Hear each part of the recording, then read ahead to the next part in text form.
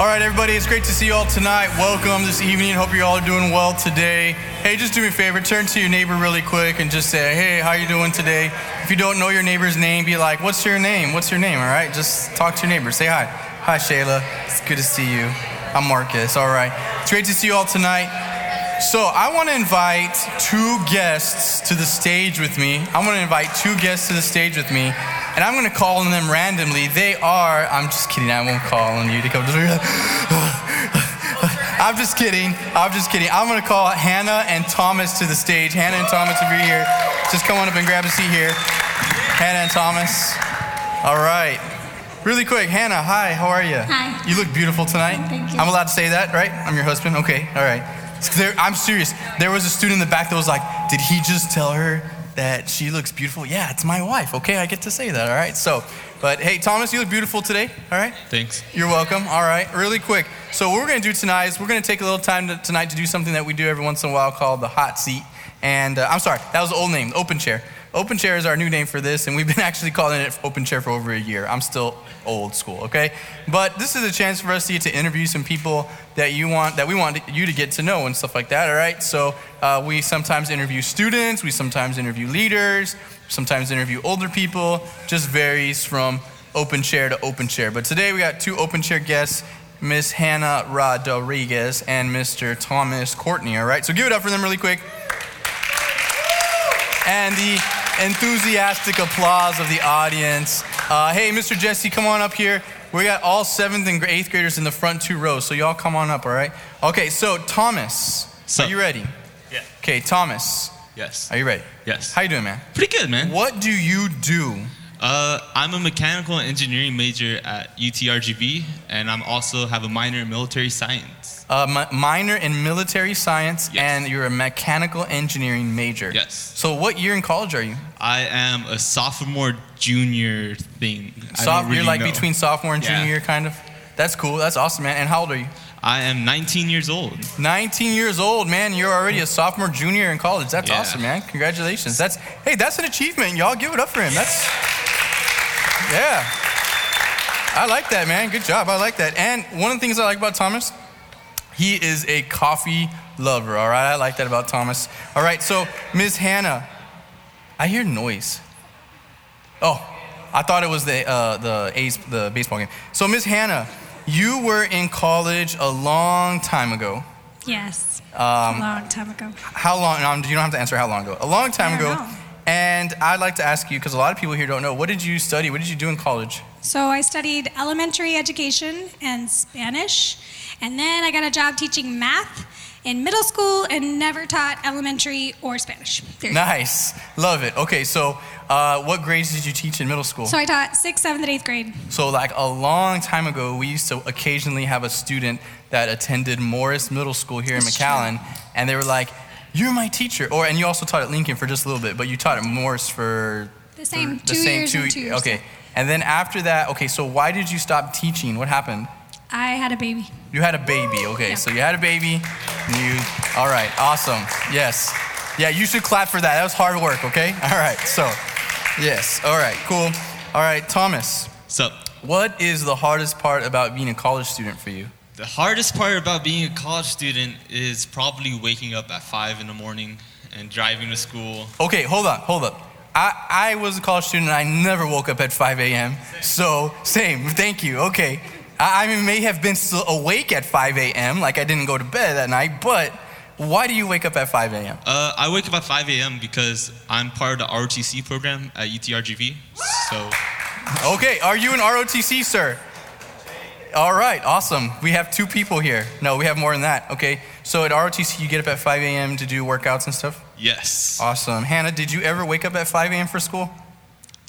No. No, okay. I don't think. Hannah, I have a question for you. What is the hardest part about being, let me back up. I'll save that question next. What was the hardest part about being a middle school math teacher? There you go. Because I guarantee this was not on the prepared set of questions. Yeah, I know. So I guarantee you that there are some students here that are like, I don't like my math teacher. She's lame, okay? And they were probably saying that about you. And if I had known, Ooh, no, I know. no. If I had said, if I knew who they were, I'd find them for you, okay? I'd take care of them. But anyway, the hardest part about being a middle school math teacher is probably that even though everyone's supposed to be at the same level of math, not everyone's at the same level of math. So there's a lot of people that are behind and don't have skills that they need, and then there's people that are like bored out of their minds. And so just getting them all to be engaged and enjoy learning. At all these different levels Yeah. of math skills. Yeah. Would the audience agree with that assessment? Is that something that's difficult in your math class?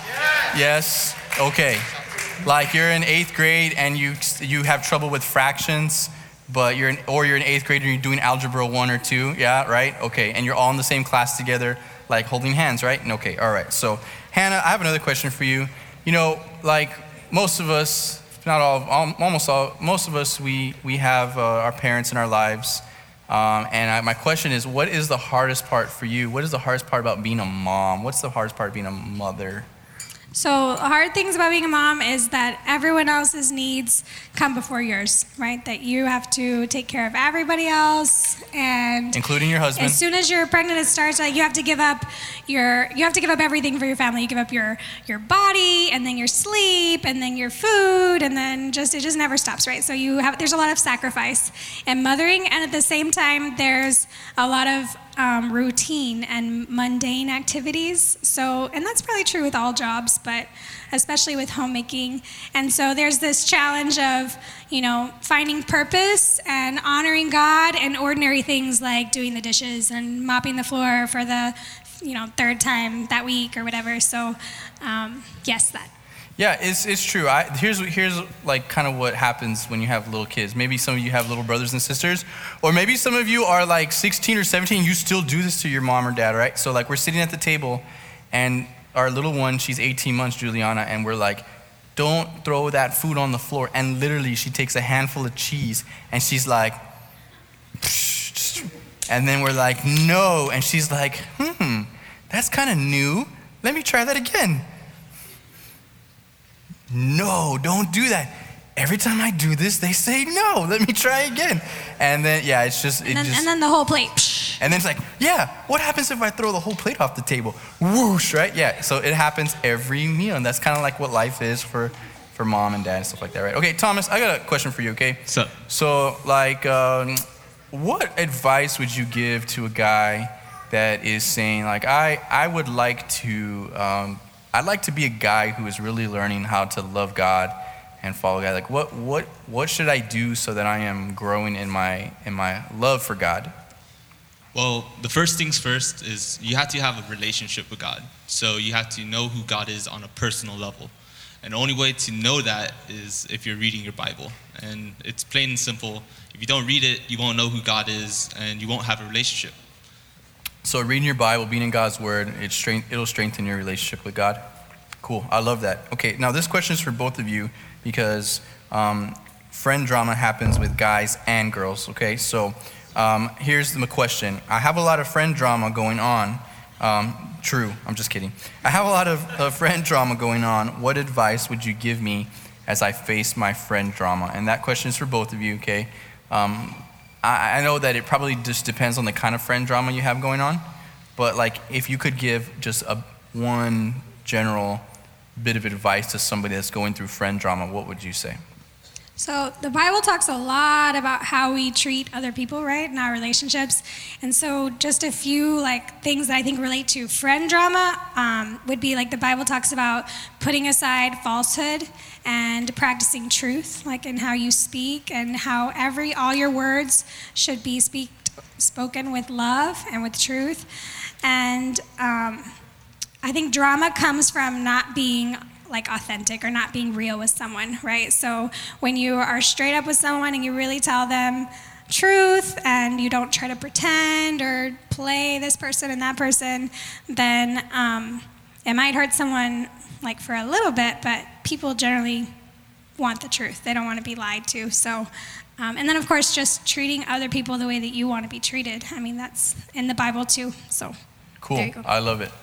Yeah, it takes a lot of grace to deal with drama sometimes, and especially if you have drama in your life right now, just deal with it head on. There's no path around it, sort of. You just have to like confront that friend and just be like, hey, this is what I'm feeling. I want to know how you're feeling. And when you talk to that person, you have to do it in a very graceful way, in graceful manner, because God calls us to love on people the way that he loves us. So just keep that in mind whenever you're facing drama. Just be courteous of the other person, and just be aware that you're supposed to show them grace no matter what. So both of your answers are very much like, when you have God in your life, this is how you handle friend drama. So my assumption is, like, if God isn't a present part of your life, or your relationship with God is like not where it needs to be, you probably handle friend drama in a really kind of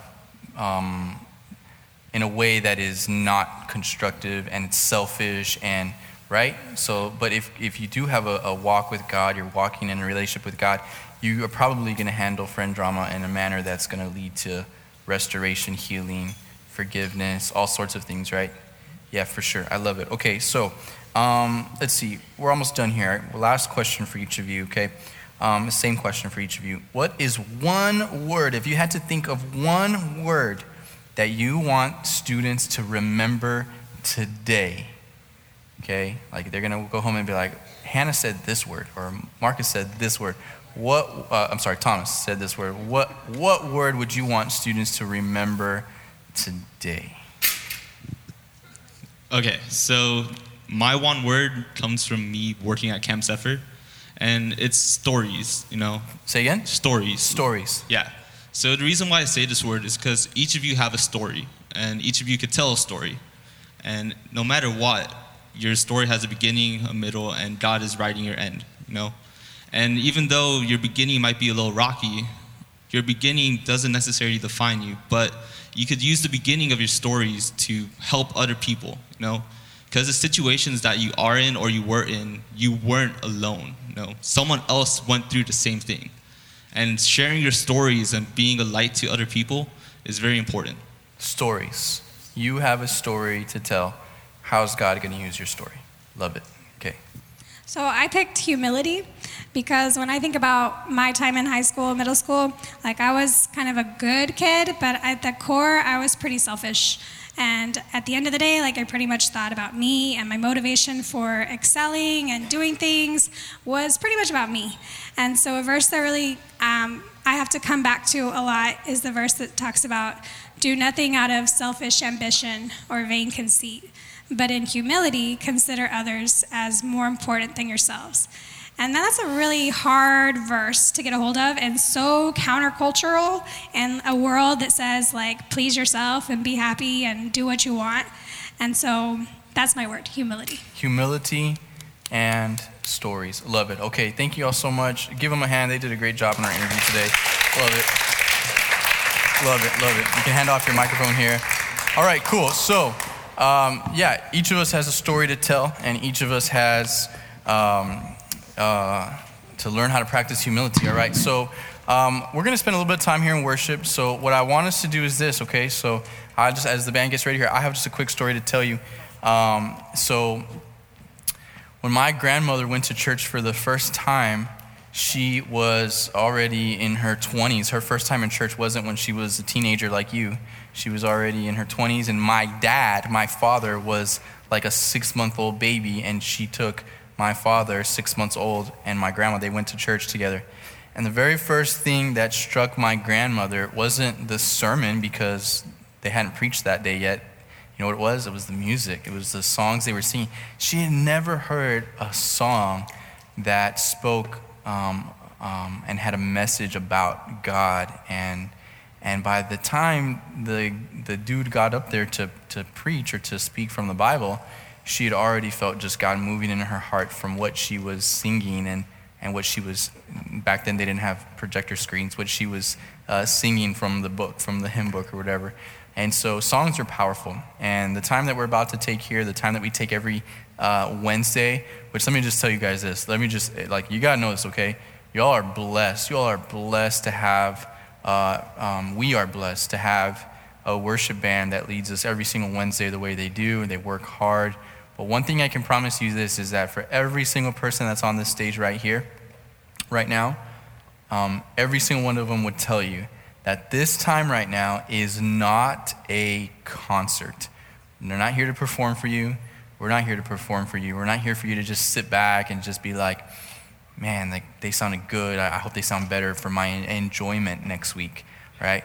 But what we're doing right now is we're actually believing that the words we sing, that the songs that we sing, that they have a message and a story to tell. And as we participate and sing, then we're engaging in that. We're engaging in that story. And this is a way that we can love God and express our love for God. Singing might not be your thing. You may not be a singer. You may not be, you may sing in the shower, and that's the extent of your singing, and that's okay. But here's the thing. Here's the thing that you can learn. What you can learn is, you're a rock star in the shower, all right? But here's the thing, okay? So this time can be a special time depending on the way that you choose to participate in this time.